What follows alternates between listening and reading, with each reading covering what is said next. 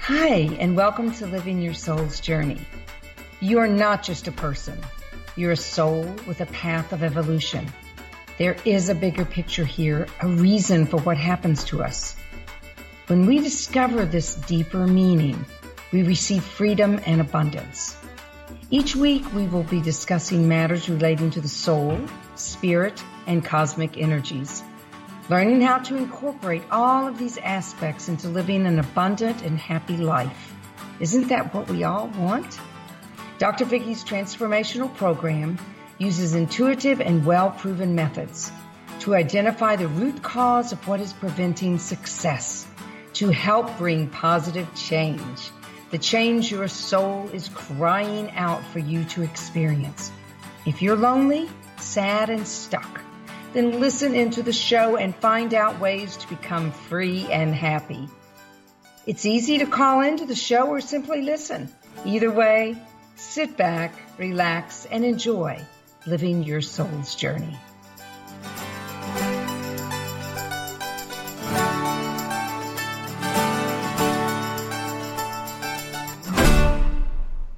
Well, welcome to Living Your Soul's Journey this evening with Dr. Vicki, a show about universal laws and how to apply them to your own life for your prosperity. A favorite guest of mine, Richard Andrew King, he's a very famed numerologist from California, but he's gone beyond the scope of numerology on his new best-selling book, Karma, The Definite Guide to the Supreme Law of This World. So welcome this evening, Mr. Richard Andrew King. Thanks, Dr. Vicki, for the introduction.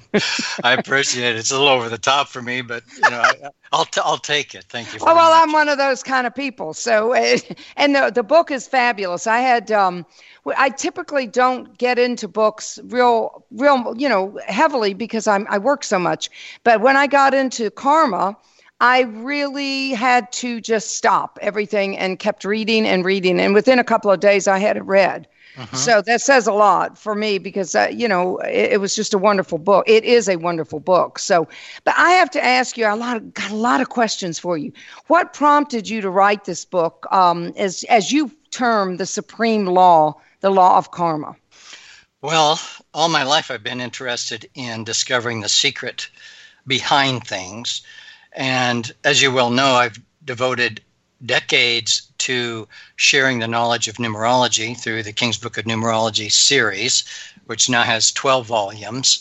But I've always wanted to share what I have learned about karma, because it is amazing to me how this simple word is really the ultimate law, and it's a law, it's not just a phrase, of this creation. So after the 12th volume of the King's Numerology series was finished, I decided to put my focus now on spiritual things, such as karma. I also have another book called Messages from the Masters, Timeless Truths for Spiritual Seekers.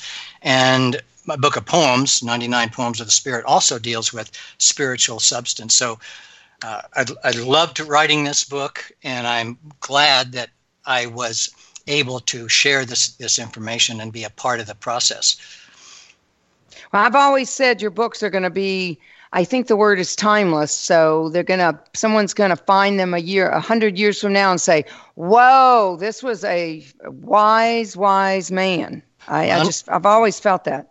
Well, I don't know that I'm wise, but the knowledge is certainly, as far as I'm concerned, accurate and true and worthy of people's attention. Okay. So, yeah. Well, a lot of people feel that or think or understand or misunderstand that karma is only bad. Yet, talk to us about that, because the law of karma is just the law of karma, good and bad. So share a little bit about what your book says about this law. Well, it is a law, and the first paragraph, I should probably back up and talk about just the author's preface, because in that second chapter or the second paragraph of the author's preface, I mentioned that the purpose of this book is to help people in their spiritual ascent, not necessarily their worldly life. Most people see things in a worldly perspective. I don't. I try to look beyond this life to other lives, and I think that's where we have to understand karma plays an enormous part in understanding where we're going to be after this life is concerned. Karma, of course, is the law of sowing and reaping, of cause and effect, of choice and consequence, of action and reaction. All saints discuss this as a law, not just of a word that can be bandied about with abandon. It really is much more than that. It's not negative karma. Everything is karmic. Karma is a Sanskrit word for action, which just means cause and effect, action and reaction. So everything we do, our thoughts and deeds, eventually will come back to us. One of the phrases I use is what we put onto the circle of life circles back to encircle us. The problem, and I think the reason most people don't believe the law of karma, is because they don't live long enough to experience the return action of the original action that they created. We don't just live one life and then we're dead. There's this concept of YOLO. I don't know if you've heard that acronym. Mm-hmm. It stands for you only live once. This is a delusion. This is a lie. Do not believe it. We live many, many, many lives. In fact, St. Charan Singh of the 20th century said, and this is profound, and I would like your listeners to listen closely. He says, the human body is not given to us in every birth. We get it only after millions of lives, and it is a very rare and precious gift not to be wasted on the perishable things and objects of this world. Those millions of lives are in subhuman forms. The human body is the highest in creation. There are, according to saints, 8,400,000 forms of material bodies into which the soul can incarnate. Think of a ladder of having 8,400,000 rungs. Mm-hmm. The highest rung on that ladder is the human form, and it is the only form in which man has the ability to merge with God. In no other form can that happen. So you're looking at 8,399,999 other forms of life that have no clue that there's a God or that they can merge their soul into that God. So therefore, the human form is the crown jewel of this creation. Even saints and gods of the inner regions, saints tell us, pine to have a human form. And karma is intricately attached and integrated with transmigration. Transmigration means the movement of souls from one form to another. People understand the word reincarnate. Well, reincarnate means just to take on another body. It doesn't mean to take on a human body. So when we have a human form, our goal is to make spiritual progress as much as we can before we pass on from this body to ensure that we get a human body in our next life, because we may not. If we act like animals in this life or less, then it may be taken away from us, and we may be cast back into this wheel of transmigration for eons of time, and that's kind of scary. Mm-hmm. When we think of transmigration, Pythagoras comes to mind. Now, those people who have listened to me as a numerologist on your show before know that Pythagoras was the first pure mathematician, and he said numbers rule the universe. Everything is arranged according to number and mathematical shape, which is absolutely true. But he was also a believer in transmigration, mm-hmm. Of this movement of the soul from various species. Well, he lived 500 years before Christ. So one can then move forward and we go, well, where did this concept of transmigration go? Why don't we know about it? In fact, Western theology, we could argue, is 2,500 years late to the party. But it is an integral part of this life, because what we do today is going to have a major effect on where we are tomorrow and even in the next life. All of our actions, good or bad, are going to go with us. All saints talk about karma as being a law, not as just a nice idea. So very, very critical to think about our actions on a day-to-day basis. Well, I think it's very powerful what you've said, because one of the issues that comes up is that not everyone believes in karma. And so when I speak with people, I say, well, you don't have to believe in it, but it exists. It's a universal law. It's so talk to us about, because you talk so much about transmigration, with Indian religions, Hinduism, Buddhism. And I just read a book on Buddhism, and it talks about that. Be kind to the animals, because sure. Their viewpoint is you come back as an animal, and not necessarily, like you're talking about, the higher consciousness that we're all evolving or we're wanting to evolve to. So talk to us about what happens if someone does not believe in karma. Well, it's not a matter of belief. Mm-hmm. Belief, remember, is just a thought. Yeah. And belief neither validates nor invalidates reality. Mm-hmm. What has interested me is when we think of all of these concepts that were in the time of Christ and before him even. All these people believed in transmigration and in reincarnation and in karma. What happened in the space of that transference to Western God thought that all of this got left behind? And the answer to that, from a spiritual standpoint, is there are powers that do not want people to understand this, because if they could understand it, they would create actions that liberated them more than enchained them to this creation. No saint comes here to make this a better place for us to live. All saints, even Christ said the same thing. They come into this world to detach us from it and take us home with a capital H. Now, if you can make people believe that you're going to be saved or somehow just go to some paradise or heaven because you think you're going to go, then the mm-hmm. person's not going to try harder. But that's not it. We have to do the work. All saints talk about that. Christ talked about it. There's no way we're going to get out of here unless we do the spiritual work, which is basically one of purification and perfecting our consciousness on the way up. So it doesn't matter whether somebody believes in karma or not. It is a fact. That's why we say it's a law. In fact, the first paragraph of the first chapter of this book reads this way. Now, this may seem like overkill to some people, but it has a purpose. It goes like this.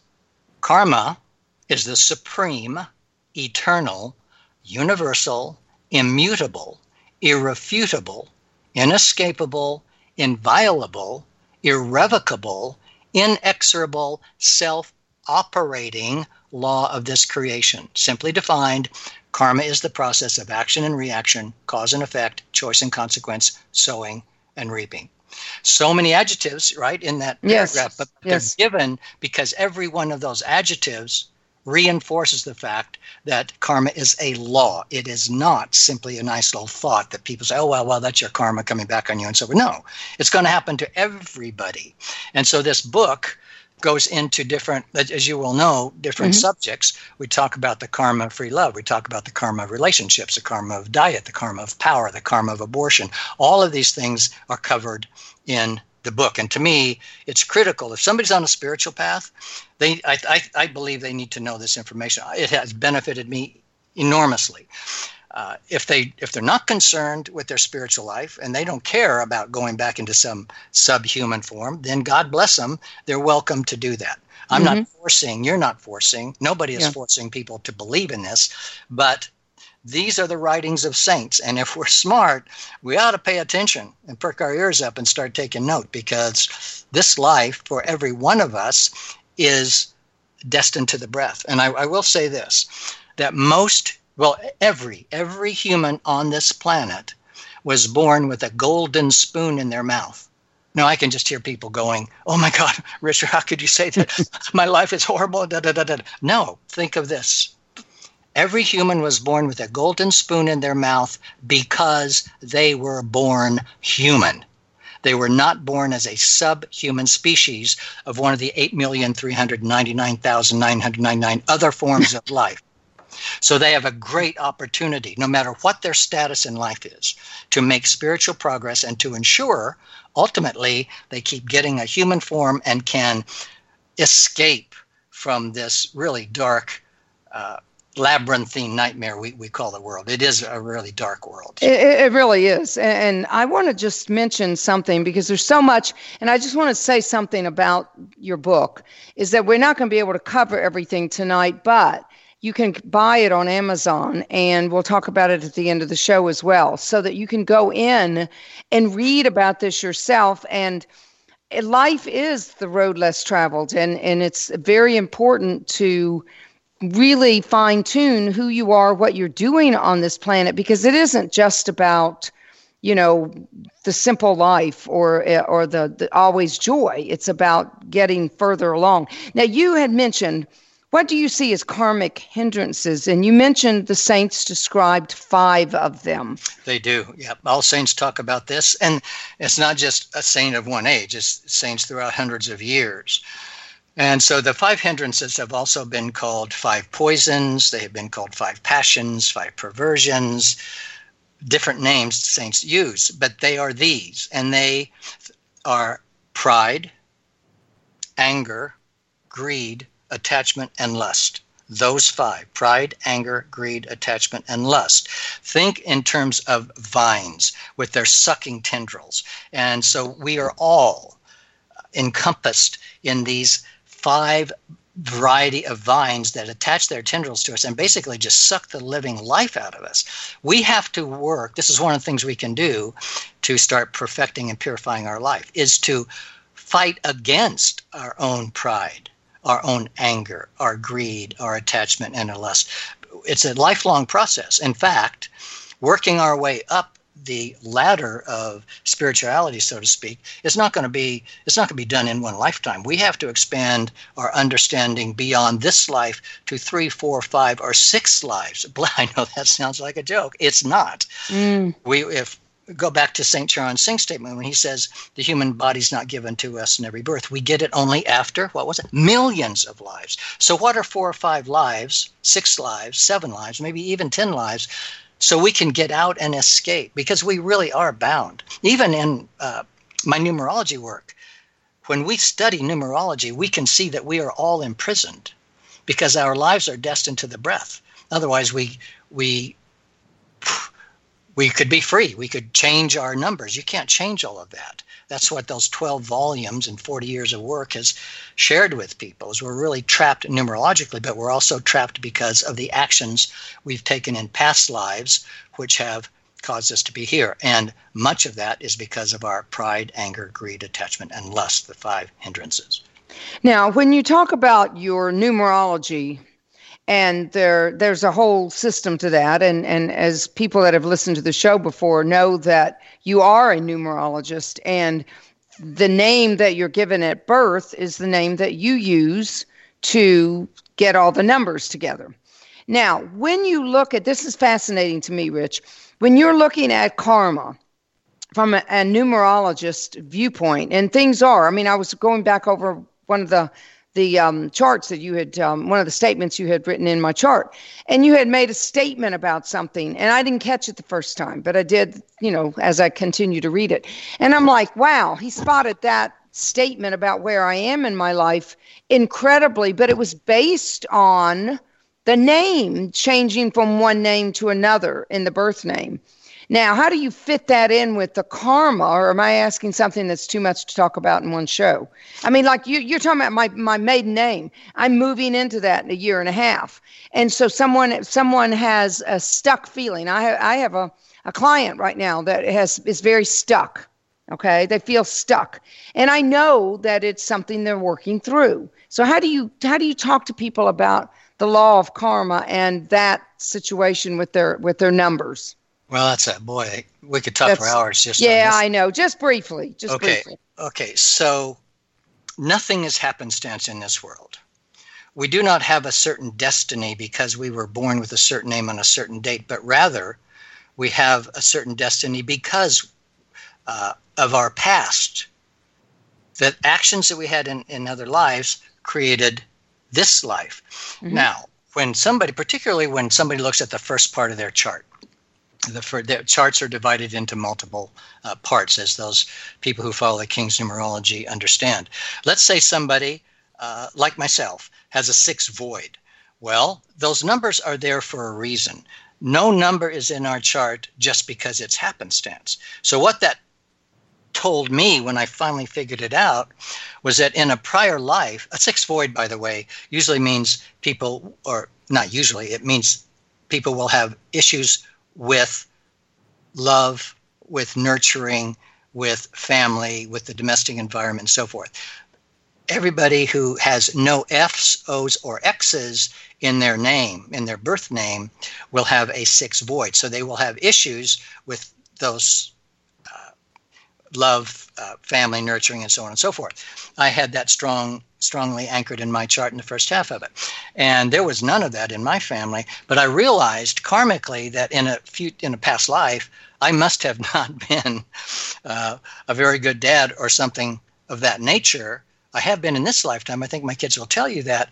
But it came back to me as not being supported, not being loved, and so on and so forth, and in a past life. So we can see those kinds of things, that whatever is in those charts, we did something in another life. And this goes to the chapter on victimhood.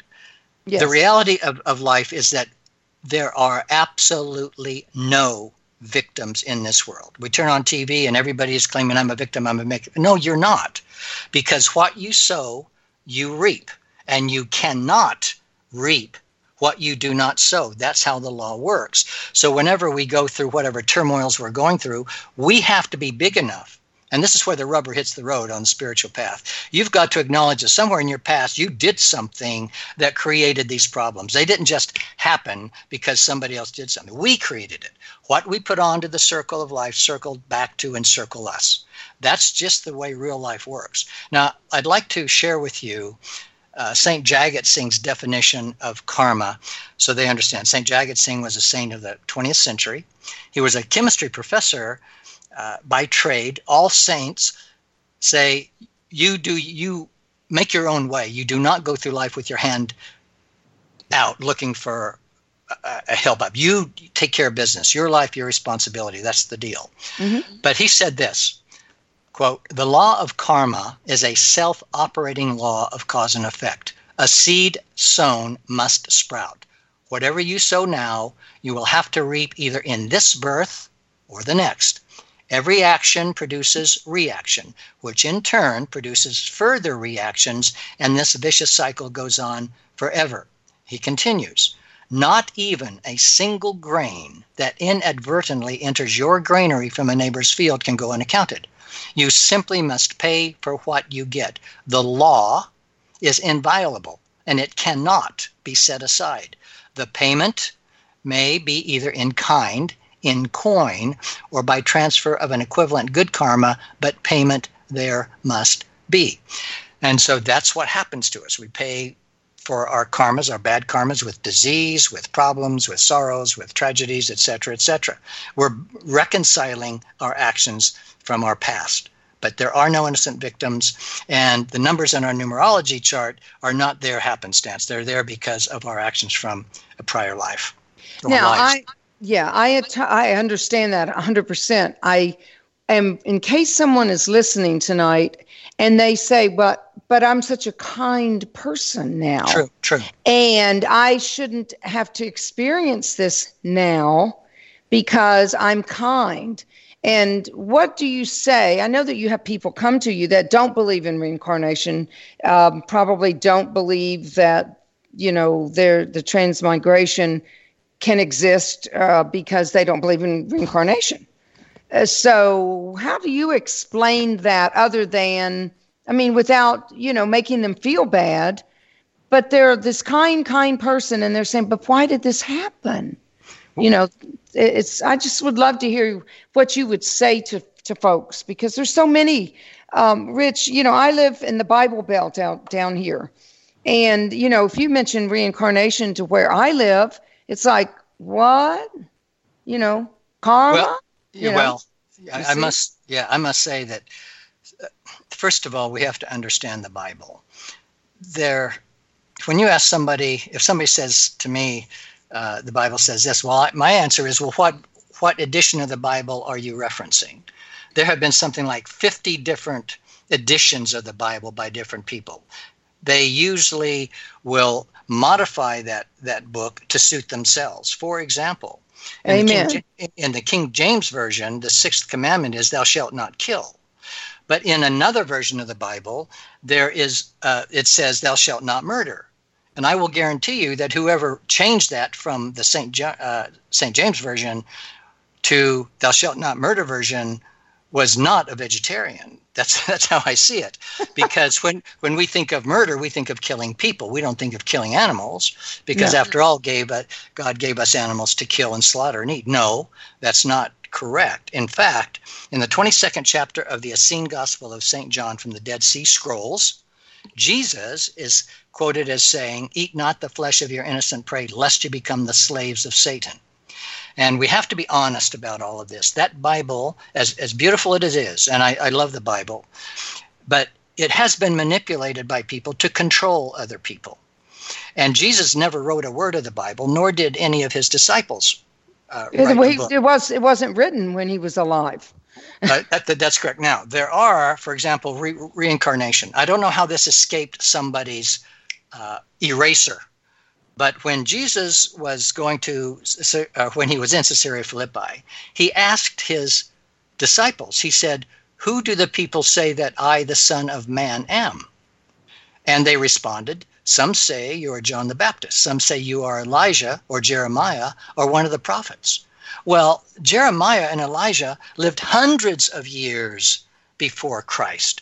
What that is referencing is, in fact, they understood about reincarnation, and they just didn't use the word reincarnation. But when you say to Jesus, when he says, who do the people say that I am? And you're saying, well, you're a prophet that lived hundreds of years ago. Mm-hmm. That's prima facie evidence of them understanding reincarnation.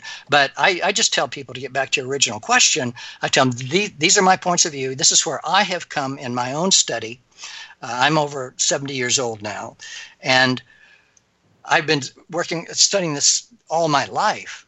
And from where I sit, transmigration is an absolute fact of life. Mm-hmm. So is reincarnation. So is karma. If people choose not to believe that, I say, that's fine. You can believe that. But this is where I'm coming from. So I don't tell them they're wrong. I just tell them what I believe, and to let them go about, their way. Mm-hmm. Most of them are kind enough. They'll listen. And eventually, when they start, I think, awakening to these truths, then they'll start and thinking them through. You see, most religions don't want you to think. They want you to follow. So they deny you the truth. And in the Bible, it's in Proverbs, I guess, or under Galatians 6:7, I believe it is. It says, be not deceived. God is not mocked. For whatsoever a man soweth, the same shall he also reap. I mean, it's right there in front of your face. How can you not? Do you read the Bible? Do you really understand what it's saying?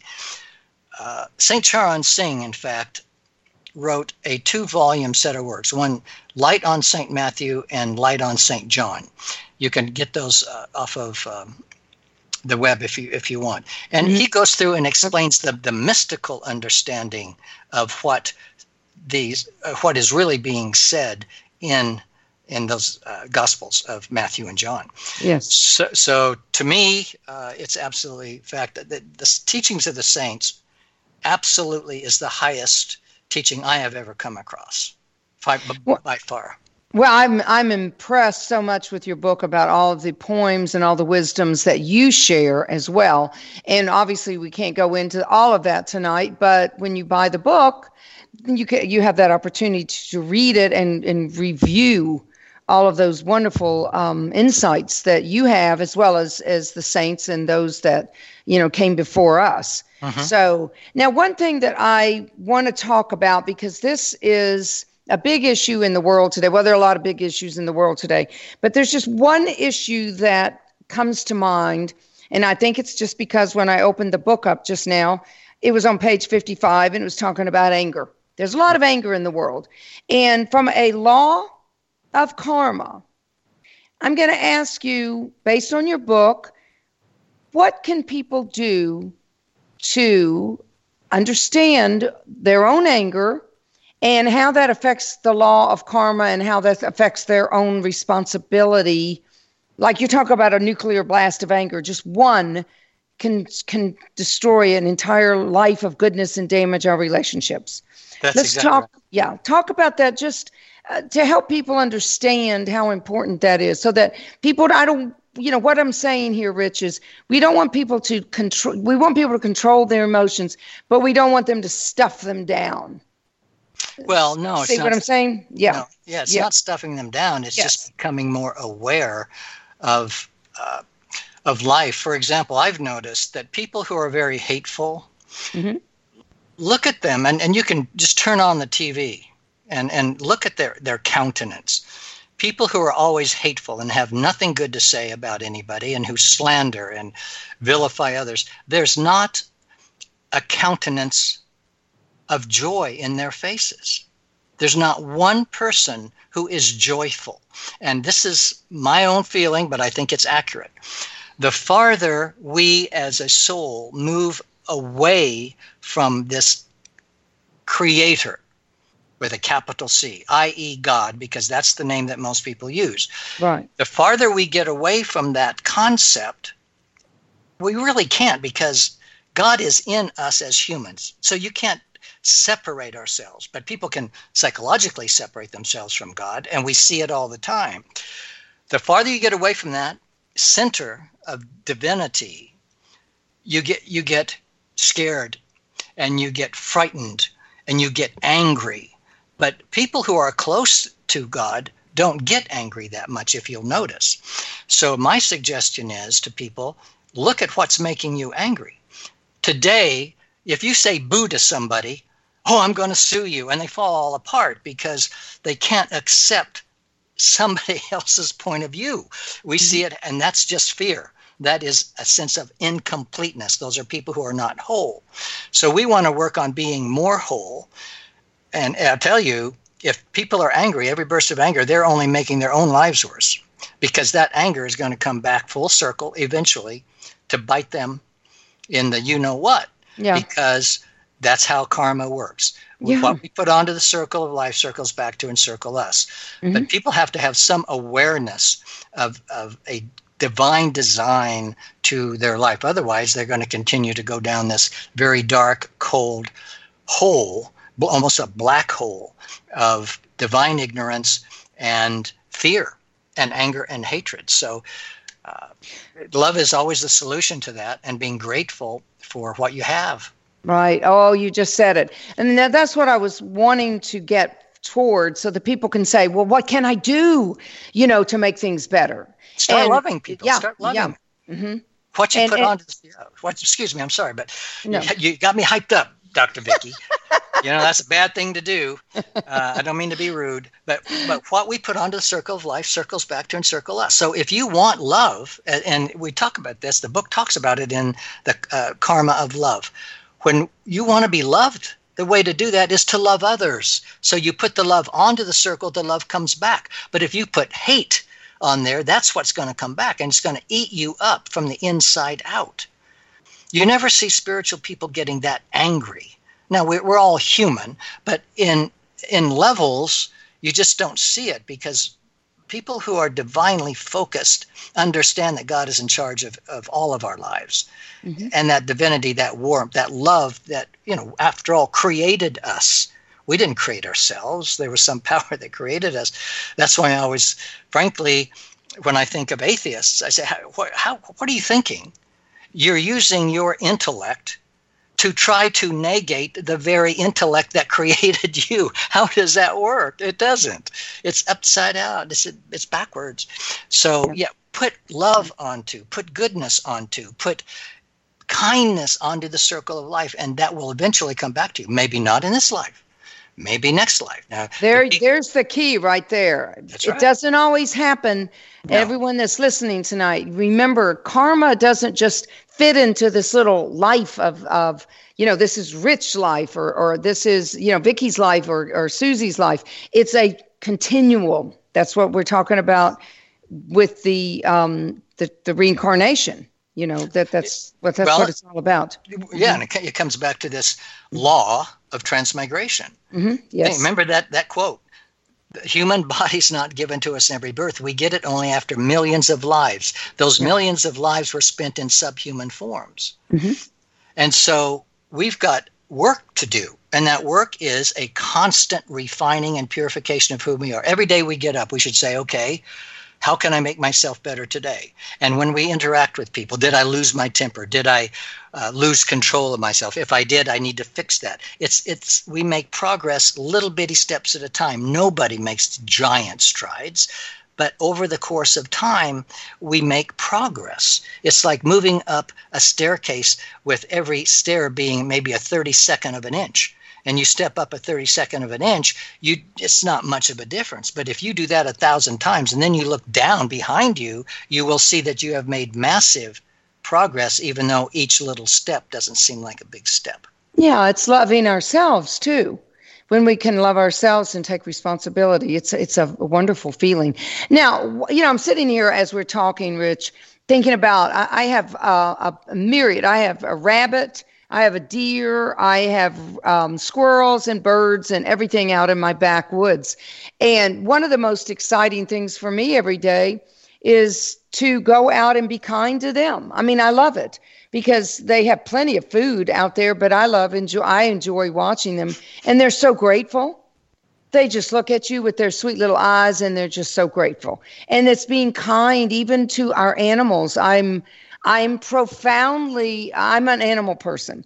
I'm profoundly affected by the relationship karma with our animals. It's another show I know in itself, but it's profound to me that we don't see those precious beings as who they are. No, they are divinely given. In fact, St. Charan Singh talks about this in the chapter on love, and he says one of the reasons we're vegetarians, because in order to follow the spiritual path, to really get on it, you really have to be a vegetarian, because that cuts the karmic killing cycle. And if Jesus, on my website, under the articles section, I talk about Christ being a vegetarian, ? Well, my question is, how could he not be? When you have a son of God who talks about love, how can you talk about love on one hand and go slaughter and kill animals on the other? It doesn't make sense. And we love all of creation, including animals. And frankly, animals are very highly evolved. When you look at the 5 categories that form the wheel of transmigration, so you've got the plant kingdom, which is at the very lowest. Then coming upwards, you've got the insect kingdom, you've got the bird kingdom, the oceanic kingdom, then you've got the animal kingdom. Man is in that top part of the animal kingdom, but he owns and sits atop the very highest rung.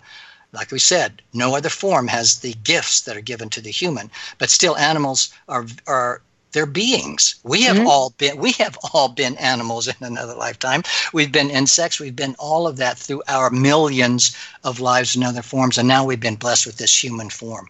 It is stunning how ungrateful people are to be human.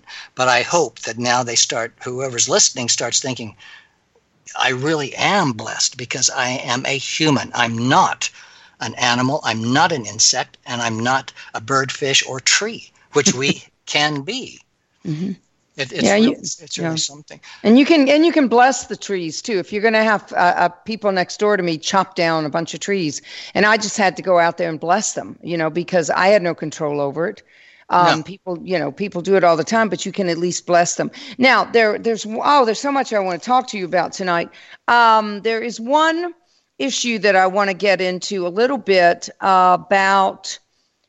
I want to talk about karma and abortion because it is such a big issue in our political arena right now. Boy, is it ever? Yeah, I mean, I I know how women mostly feel about it, although I don't know every woman in the world.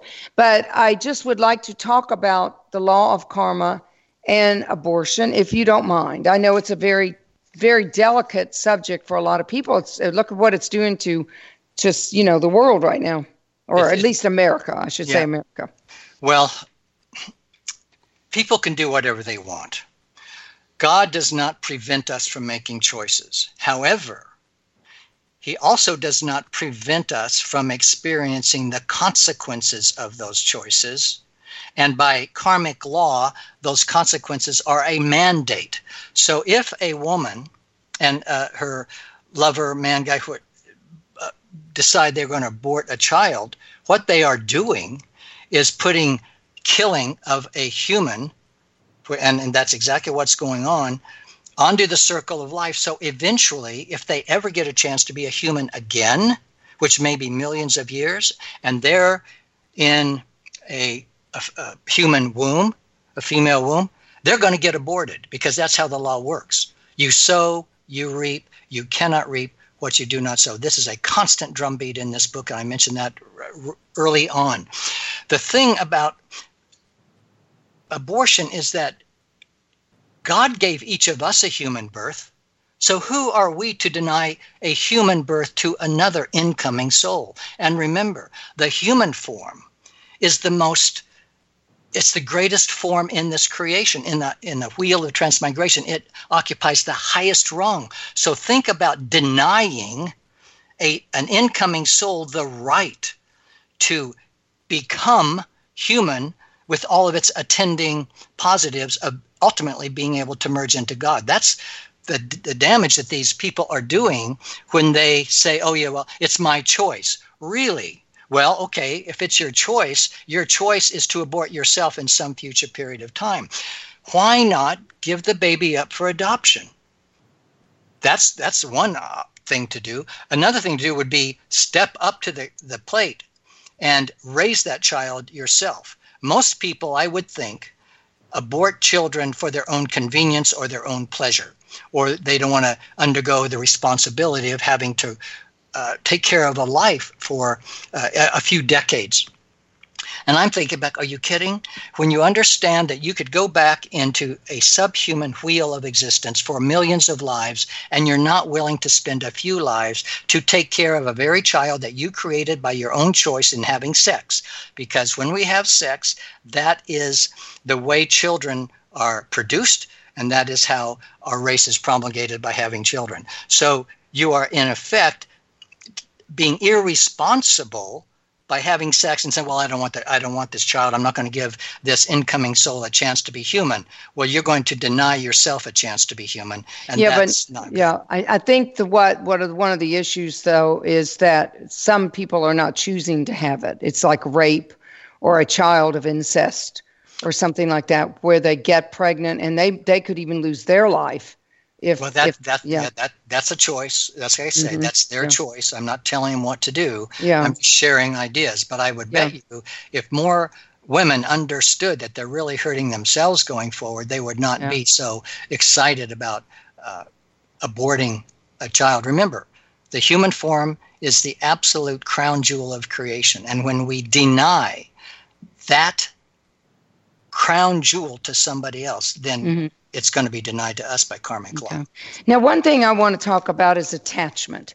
That is such a big issue with the universal laws, especially with law of karma. There is its own law, the law of attachment. That's right. But how do you explain that so that you can help people to understand what that means, attachment? Well, attachment means when we're bound to other people psychologically, emotionally, politically, spiritually, however, whatever the binding is, we become enshackled. How many people, for example, let's take sports, for example, people get really attached to a sports team. And then you can see in some cases, I'm going back to the World Cup decades ago, when the goalkeeper for Colombia was assassinated after the game because he missed a kick and the opposition won, and so he was assassinated. I didn't know that. all kinds of things can happen in sports because of people's anger. So that attachment is going to come back on certainly the person who did the assassinating. Right. Religions, I mentioned this in the book. People have different thoughts. Well, they're welcome to have their own attachments. Saints say that only attachment to God can cut the attachment to the world. So it's not a matter of being unattached. We have to be attached to something. So they say attach yourself to the higher divine consciousness, and ultimately you will detach yourself from the worldly mindset. Yeah. So the more we purify ourselves, then the higher we rise, and then we just start moving away from this world. It's like being in an airplane. You get an airplane, and when you're on ground level, you see everybody around you. You start getting higher, then the buildings start to go, and you can't even see people anymore. All you see is land. So the higher we go spiritually, things change below. We see a much more broader scope and understand more than we would if we were at ground level. Well, there's certainly a lot of attachment going on in our politics today, too, because you have to, and I don't recall it ever being like this. But then when you hear a family member was taking U.S. politics, U.S. American history. And I was like, you know what? This has been going on a long time. It's like the attachment to a specific idea and no way to change that. And to me, that affects the law of karma, or the karmic situation, because we get too attached to one viewpoint and can't see the other.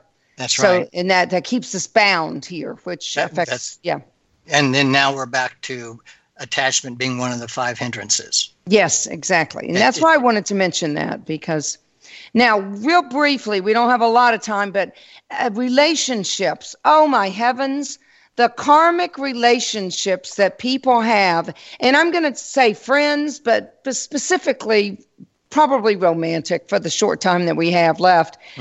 People really get into these relationships, Rich, and karmically, just chat with us a little bit about what goes on with that.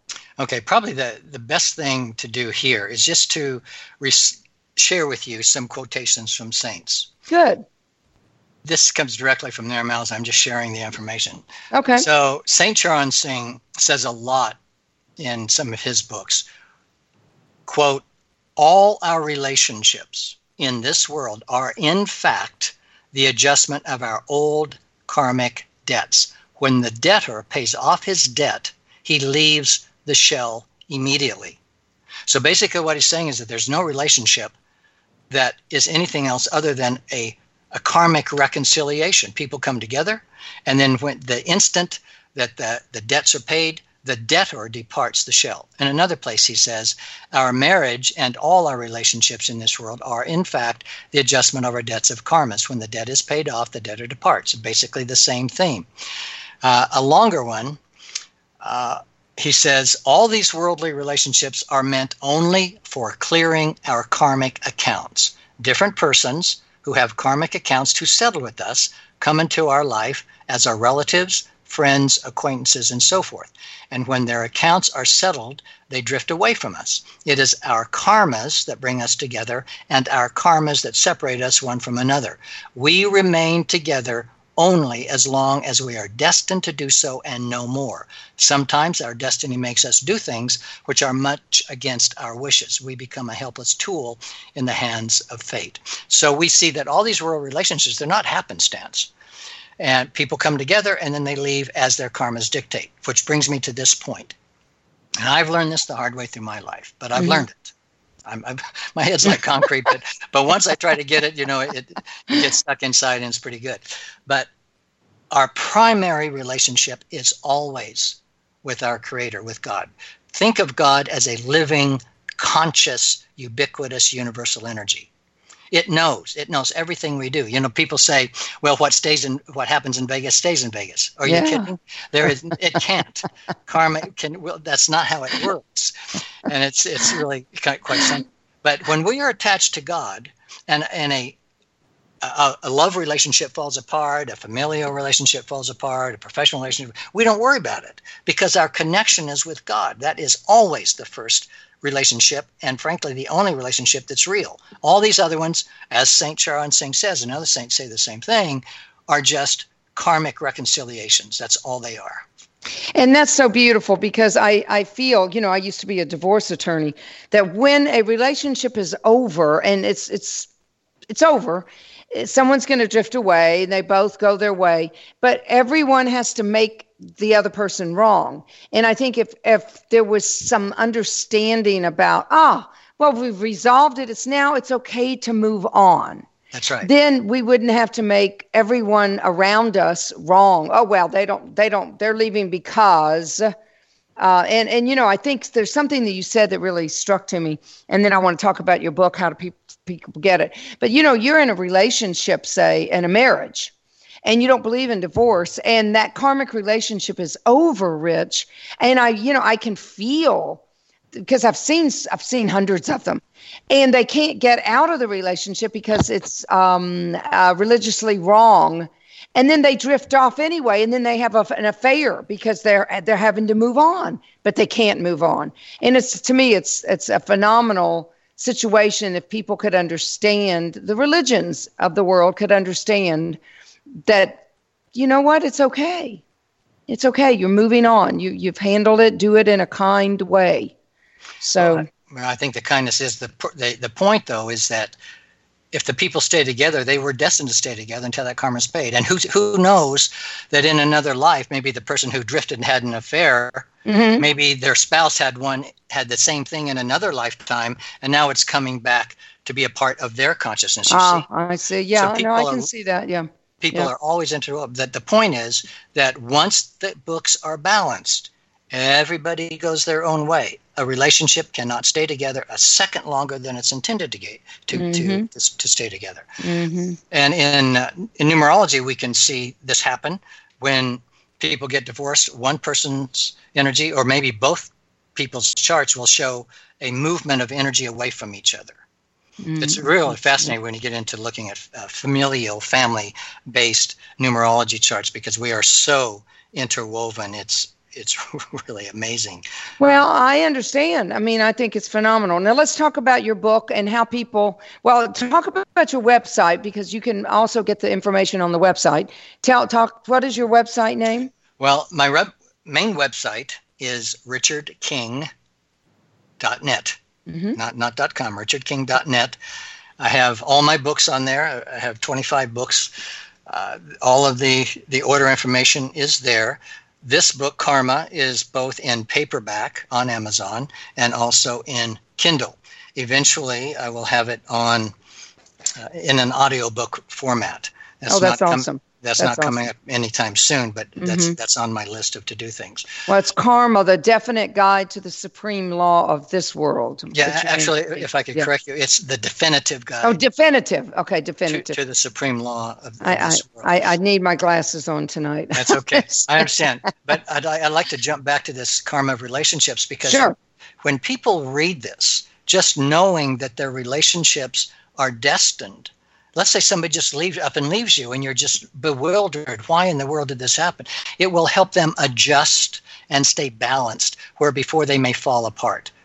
Mm-hmm. And we never we have to stay balanced in this world if we're going to have a good life. For example, I've seen in my life, people die and the people left over still alive fall apart, and they destroy their whole lives. If they understood that this is part of the circles and cycles of life, then they could stay balanced and have a better life than they would otherwise. Yeah, and there are lessons about, all of that too. It's like I have a friend that has lost 4 or 5 family members, and we're really working on how to understand that.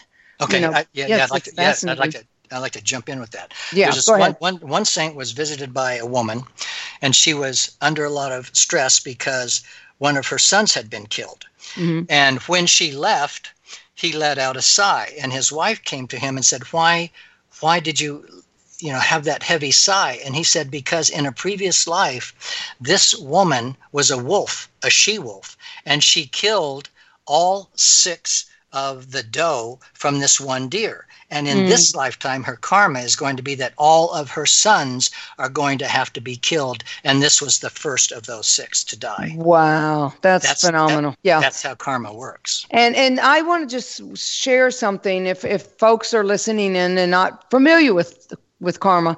When you read this book, it will help you to understand it and not be upset about it, and just a full understanding. When you have an understanding of something, it's easier to grasp it, to use it in your daily life. So I want to share this book. You can get it on Amazon under Karma. So Richard Andrew King, just look up Richard Andrew King and you'll find Karma. So Richard, thank you from the bottom of my heart for being on Living Your Soul's Journey this evening.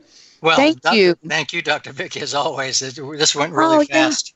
Oh yeah, it did, and it's time. It's over. So thank you all for listening in. Thank you, Richard Andrew King, and be sure and get his book, Karma. Good night. Thank you for listening in to Living Your Soul's Journey. Be sure and visit Vicki in her virtual home at VickiFord.com to learn more about you and how to overcome roadblocks in your path. Until next week, be in gratitude and thank you for tuning in to Living Your Soul's Journey.